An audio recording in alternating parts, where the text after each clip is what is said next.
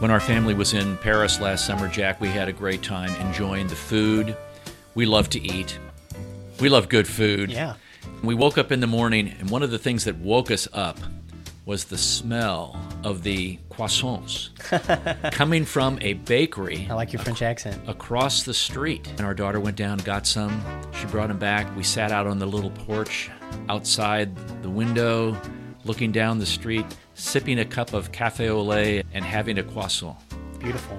It's wonderful food. So what's the food scene like from your perspective? You've been over there quite a bit. Yes, I have been to Paris a couple times, and I have a good friend that lives in Paris. So, Morgan, if I say something wrong, I apologize, but I'm going to do my best. Morgan, I'll try to help correct him with my junior high and high school French. I give him crap for his American accent or English accent, but he speaks several languages fluently. I speak none. I'm learning Italian, but I have no reason to judge, but I do like to poke fun at the French. It's good fun, all in good fun.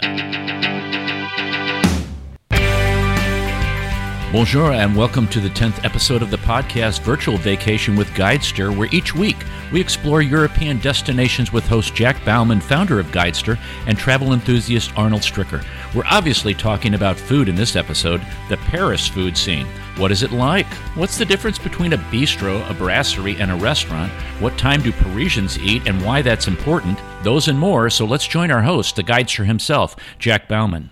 So the food scene, Paris is the food capital of the world. It certainly is the food capital in Europe. It has some of the best food in Europe. Paris doesn't necessarily have its own cuisine, so to speak. Paris is the epicenter of all the cuisine in all the regions of France. So if you want something from Provence or Bordeaux or the Loire Valley or the north, the west, you go to Paris and you'll find it. You will find whatever you want in any type of French cuisine style of dish. You'll find it in Paris. So it's boldly reclaimed that title as the best food city in Europe. It really has a good mix, a brilliant mix of new restaurants by talented young chefs from all over the world, all over Europe, with a diverse array of dining options that are constantly changing.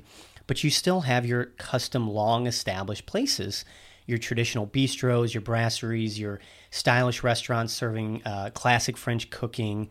And then you've got the typical French or the classic haute cuisine. Haute is like the high-level establishment, gourmet restaurants and luxury hotel establishments characterized by that meticulous preparation and careful presentation, and of course, a very high price. Now, you mentioned bistros, brasserie, and a restaurant. So what's the difference? Great question. The French love to designate and differentiate. And when it comes to their language, the French language is the most sophisticated sort of language in the world. There's more layers to their designations of everything, but food, they take it to a crazy level. Different than fast food and a sit-down restaurant and a place you're going to white tablecloth? We're just going to barely touch on a few of the designations. You go to this place for this style of food and experience, and if you want drinks with that, you go here. So let me get to the basics, the brass tacks, if you will. Bistro is usually a very casual neighborhood restaurant. It's your neighborhood restaurant. It offers typical French cuisine. These can be trendy, and they vary greatly in price. So that's your neighborhood place. Brasseries, which brasserie comes from the French word brewery. It's usually pricier neighborhood restaurants, a little bit more formal, but they serve beer and wine and simple food all day and night, like an informal bar-restaurant combination. It's also very popular with your business professionals. Then you have your restaurant, which is simply any eating establishment in which diners are served food at their tables.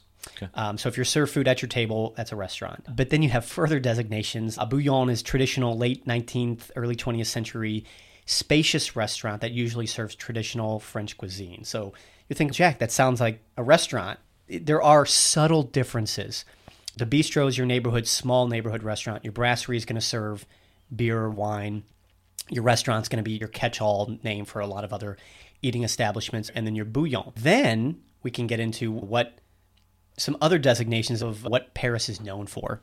Well, what are they known for? So the really important thing, they're known for anywhere in France, especially Paris. La boulangerie, they're known for their bread and pastry dishes. And their croissants. And well, that's bread-based. That's right. So their bread-based dishes is really what France is known for. In addition, Paris is the epicenter of that. So key thing to understand here, a boulangerie is a bakery that focuses mainly on baking breads. And a pâtisserie is a bakery specializing in pastries and headed by a pastry chef. So that's really important. Let me tell you what, the pastries over there In one place that we went to, they were absolutely crazy. They melt in your mouth. They had just a great flavor. Oh, absolutely. So one worth mentioning, if you want to put one on your patisserie itinerary, Gerard Mulot Patisserie is considered one of the best in the city, offers a wide range of pastries, colors, kind. From what you mentioned, the traditional croissant, my personal favorite is a pain au chocolat, which is basically a chocolate croissant. Gerard Mulot is definitely a must-see. And of course, you can't do Paris. You really can't do France at all, but particularly Paris without a crepe. Now, we'd say crepe, but clep is a more accurate way to say that. The street creperies, it's some of the best street food on earth. They have all these little vendors, so a couple of places to go to get a really good crepe is under the Eiffel Tower. There's food trucks and other local vendors. But really, just finding a nice little stall, walking the streets of Paris, is a great way to get a local crepe. And if you like chocolate, again, one of the personal favorite, the Nutella and banana-filled crepe. Oh, yeah. It's beautiful. Magnifique. Délicieux is what you want to say if you're describing some dish. You're right. When you're walking around Paris a lot, and we walk 10 miles a day, just going from place to place, you would look for a place to sit at a corner bistro. And you would sit down, you would get some coffee, you would get a little pastry. Yep. And if you needed to use the restroom, you could do that then. And then you were on your way. And it was a nice break. Yes. Thank you for sharing that, because I did forget to mention, of course, and this is unforgivable, but the cafe. That's a staple. When you think about Paris and France in general, you're envisioning a romantic couple sitting at a cafe, eating a pastry and drinking some coffee or maybe some wine. So the cafe scene is absolutely a staple feature of the Parisian food scene and the culture. It is. It's great people watching. It really is. It's a great way to get a bead on the locals. So when I try to speak French, and this was told to me by my German friend, and he said, picture the most stereotypical person in that language to speak it. So when I speak French, I actually envision a Parisian sitting in a cafe, smoking a cigarette, drinking a little coffee, and having a croissant. With a beret on? Of course he's got a beret. And a striped shirt? And a striped shirt. Horizontal striped shirt, the right. sailor shirt with the beret. But I do think of the sort of disgruntled Parisian sitting in the cafe judging everybody is the vision that I have when I sort of go to speak French. Those restaurants over there, some of them are internationally known, and they carry Michelin star ratings. That was created in France, and that's now global. The Michelin star is something everybody's heard of. But for those that don't know, Michelin star, it's the ultimate hallmark of culinary excellence, awarded to restaurants judged to be of particularly high standard. So it's a rating system used by the Red Michelin Guide to grade restaurants on their quality, which was originally developed in the early 1900s to show French drivers where local amenities and restaurants were located. So it's just a practical need at the time, and it's just evolved from there. So it's a 3-star rating system, and the star system was first introduced in 1926, with a single star denoting a very good restaurant. 2 stars meaning excellent cooking that's worth a detour. The 3rd star, exceptional cuisine worth a special journey. So 1 star is very great restaurant, 2 stars, excellent cooking, worth a little detour, and then the 3rd star is you got to go here. It's a destination unto itself. Unlike other rating systems, the Michelin stars are not based on customer reviews at all, but it's undercover inspections by anonymous food experts known as Michelin inspectors. So it's really the culture of the Michelin star restaurant and the inspectors. It's an industry unto itself. It's a big deal. It's a very big deal. And people take it very seriously. They do. So if we're going to sit down and eat and we want to avoid the crowds, when do Parisians eat? What times? Yes. So maybe we have to make reservations if we're going to be during those times, or if we're outside those times, maybe we do, maybe we don't. The French are very meticulous and cultured in the way they do things, and food is no exception. So they do have designated time blocks, if you will. Americans, it's a foreign concept because Americans, we go to New York City, restaurants open all day long. That's how it is. Europe is not that way, but particularly France and Paris. Paris is a touristy city, so you're going to have exceptions to this rule. But generally speaking, there's 2 distinct service times. Lunch, typically served from 12 to 2:30, and then dinners, typically served from 7:30 to 11. If you're hungry in between, you can always step into a pâtisserie or a boulangerie or a cafe. Those are usually open throughout the day. Cafes are a great place to go to if you want those in-between times. But if you want to go to a set place, you do it like the French do, like the Parisians do, 12 to 2:30 for your lunch, and then 7:30 to 11 for your dinner. So what's a good way to find some of these nice restaurants?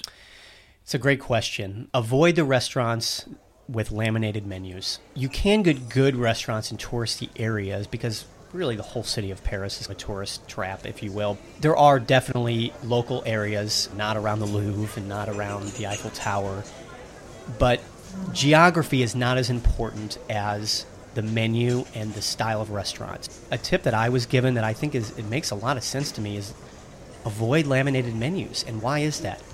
It tells you something very important about a restaurant. It means they never or very rarely change the menu. Because why are you going to laminate if you're changing it? The changing menu is a hallmark of French cuisine, of Parisian-style food.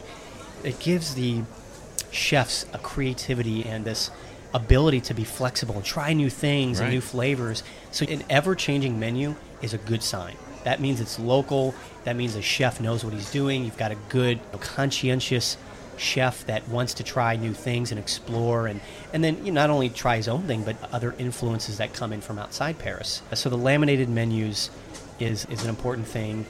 At every restaurant, the menu was either written in chalk or a giant chalkboard, or one of the waiters told you orally. So again, that's very counterintuitive to an American. I want a set menu, and I want that menu outside the restaurant. Be open and be flexible. If there's not a set menu, or if the set menu is said varied to change, give it a shot. But the menus that are on the chalkboard or that are given orally, those are usually going to be good local restaurants or establishments that you want to try out. So what are we talking price-wise? I imagine some of these high-end restaurants pretty overpriced, pretty high-priced? Yes, Paris is definitely overpriced in everything, and the food's no exception, but not always if you know where to look. It really depends where you go. We mentioned earlier about the side streets and the smaller neighborhoods away from the very major tourist attractions are the way to go. The relaxing evening meals, off the beaten path joints, they're reasonably priced, and you can get authentic Parisian culinary experience. You don't always have to go to the Michelin star restaurants to get the Parisian culinary experience. You just don't have to do it. Some of them are well worth going. As we mentioned, the 3 stars are a destination unto themselves. But just look for the off-the-beaten path. The grungier, sometimes the better. Paris does not have the best reputation for being the cleanest city in the world. But you look down an alleyway and it looks a little dirty, grungy. That might be a good sign. Don't do it at night, but during the day, take that little small street, go down that little pathway and see what becomes of it. Because in central Paris, it's full of this little neighborhood kind of bistros and brasseries that you would never know is there unless you walked and explored yourself. And we should probably get reservations at these places. Yes. Reservations are an absolute must in Paris. They have very limited seating capacities, and that's before COVID. Dinner service hours are shorter than America, so they have to pack more in less time. And the best restaurants always book up very fast. At the top places getting hundreds of reservation requests every single day. One more thing regarding the reservations, you don't have to show up on time. In the U.S., if you have a 7:30 reservation, it's customary to come a little early, 7:15. In Paris, it's quite a bit different. You don't have to arrive until at least the reservation time, if not a little later. If you've got a 7:30 reservation time, you're not going to sit at 7:30. So if you showed up at 8, that might be okay. I would probably show up at 7:30, 7:45 just to be safe, but you don't have to show up early. They're going to be running behind because the French do like to sit a little longer than Americans. I dated a French gal from Provence when I was living in Wales, and her father came and visited, and we went out and had dinner. Arnold, we were there 4 hours. Yeah. We were there 4 hours. He wanted to meet me and talk to me and stuff, but that's not out of the norm. A minimum dinner time for a French group of friends or family, it's going to be 2 hours. 3 hours. You and I will go to dinner with a friend, and we could be in and out in an hour. Now, it might be an hour and a half, but if we have a dinner reservation in America, let's say at Tucker's here in St. Louis, at 7, we're going to be home by 8:30, or maybe at least walking out at 8:30. You won't even be getting your meal until 8 o'clock. So just keep in mind that the dinner time, they don't follow the reservation times because people do linger and they stay a little bit longer. All the more reason to make a reservation to make sure you do get seated at some point. That's a great point. As we experienced, and as you experience the French culture, they do like to take time. They do like to talk, converse, and get to know other people or find out about the day. It's not the rush that we have here in the States, so they really do take their time. It's great to find a place near the rivers, too, so you have a view. or maybe you're over at the Louvre or by the Eiffel Tower. You don't want to be in a place where you're going to get a lot of traffic and hear noise and get a lot of fumes. So you pick a place, good view, good vibe. Good vibe. You're patient with the chef because chef's doing their thing in the back. Exactly. There's no rush. We're not going anywhere. You're taking in the culture.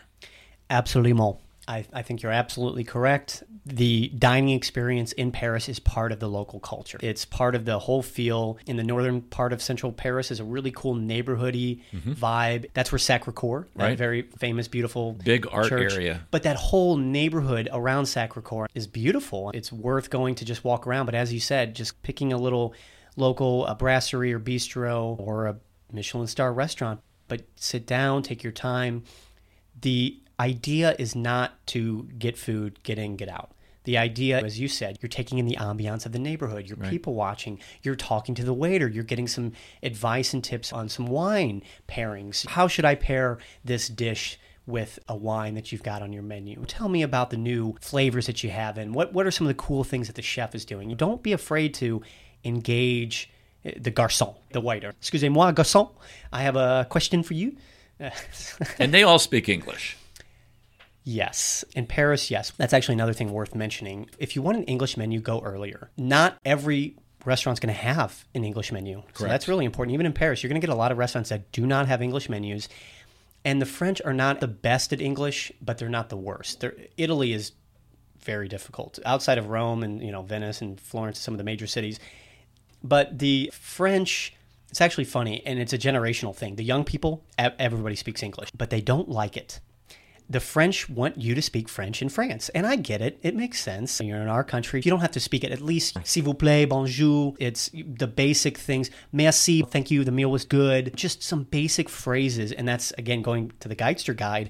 If you get a Geitster Guide, we're going to give you a couple pages of common phrases. So you don't need to know any French, but a few phrases and words really help go a long way. So if you need an English menu, do your research or show up early because it will take the waiter a little bit longer to translate or to get you the English menu. And when it gets later in the evening, they don't want to do that.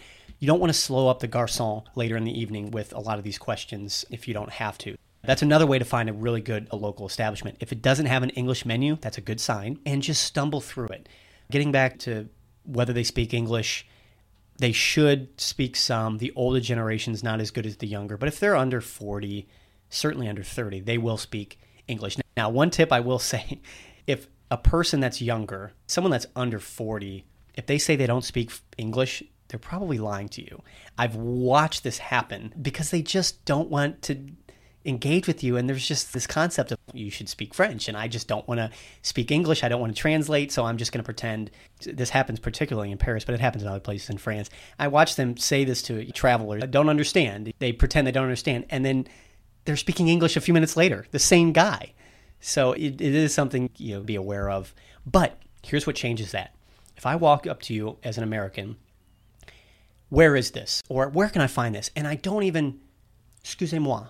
If all I said was excusez-moi versus where can I find this, that automatically lowers the drawbridge, if you will. Right. Because Paris is the most visited city in Europe. It literally is the most visited city in Europe. They get millions of Americans. Sometimes people are rude, and many times we don't respect their local culture, so they're going to make an assumption about you as being an American. Break down that barrier. Break down that assumption and just, excusez-moi, s'il vous plaît, excuse me, please, and ask your question in English. Or how about parlez-vous anglais? If I walk up to you and I say, do you speak English? Versus parlez-vous anglais. I watch this happen from waiters to street stalls and shop workers and just people that I've met out and about. Parlez-vous anglais? Oui, or yes. And then you've now engaged. Their facial expressions change from I don't want to be bothered to I'm interested. Like good morning, good afternoon. Yeah. And then followed by that. But in their language. Exactly. Parlez-vous anglais really goes a very far way in lowering that drawbridge. I agree with that. So favorite restaurants of yours? I did go to a restaurant that was really exceptional. Last time I was there, I think in 2018, worth mentioning, Bouillon Chartier. Remember, Bouillon is just a designation of a restaurant. It's a great place to discover authentic French cuisine with all your typical cliches without breaking the bank. So it's classy, historic place. It's over 100 years old. I guess for France, it's not that old. It's a very well-known establishment. It has a whole lot of French culture in a single dose. When I went there, I got the escargot, the snails. Worth doing. I'm not an escargot guy. I'm not a snails guy. But if you're going to get them in Paris. If you're going to get it in Paris, exactly. It was quite delicious. The meat, the actual texture of the meat was good, but the sauce, whatever sauce they put on this was just amazing. It's délicieux. It was really top-notch, and that's really what made it. And just the presentation. The escargot comes out in a little dish, and then there's like little pockets of sauce, and you dip it in the sauce. It gives it a really good flavor. It's a laid-back atmosphere. Then you might find it a higher-end spot. So you get the quality of the best French cuisine without the pretentiousness that accompanies some of the top-tier Michelin star restaurants. It feels like a local vibe. It's quite big for a French restaurant or Paris restaurant. It's not small. I was up on the second story. So you get all the best bits and bobs of the Paris food scene without the pretentiousness of some of the other sophistiqué sort of restaurants.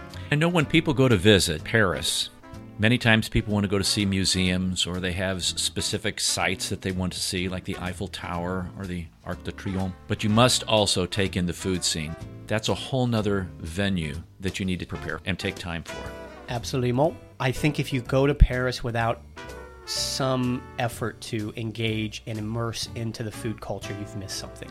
Agreed. You nailed it. Me personally, food doesn't motivate me. I love good food. I don't travel for food, but I made an effort to go to a nice bouillon, to a nice brasserie and bistro and some cafes. The way that I think about food establishments in Paris is how I would probably think about pubs in England. You cannot go to England without experiencing some cool local pubs. It's the same way with the food in Paris. That's a great analogy. And I like the sign, "We'll travel for food." Exactly. We'll travel for food. We appreciate you listening to this episode of Virtual Vacation with Guidester. If you enjoyed this episode, please consider letting us know. The best way to do this is by rating us on Apple Podcasts. Reviews are always welcome and encouraged. Virtual Vacation with Guidester is produced by Motif Media Group. For Jack Bauman and Virtual Vacation with Guidester, I'm Arnold Stricker.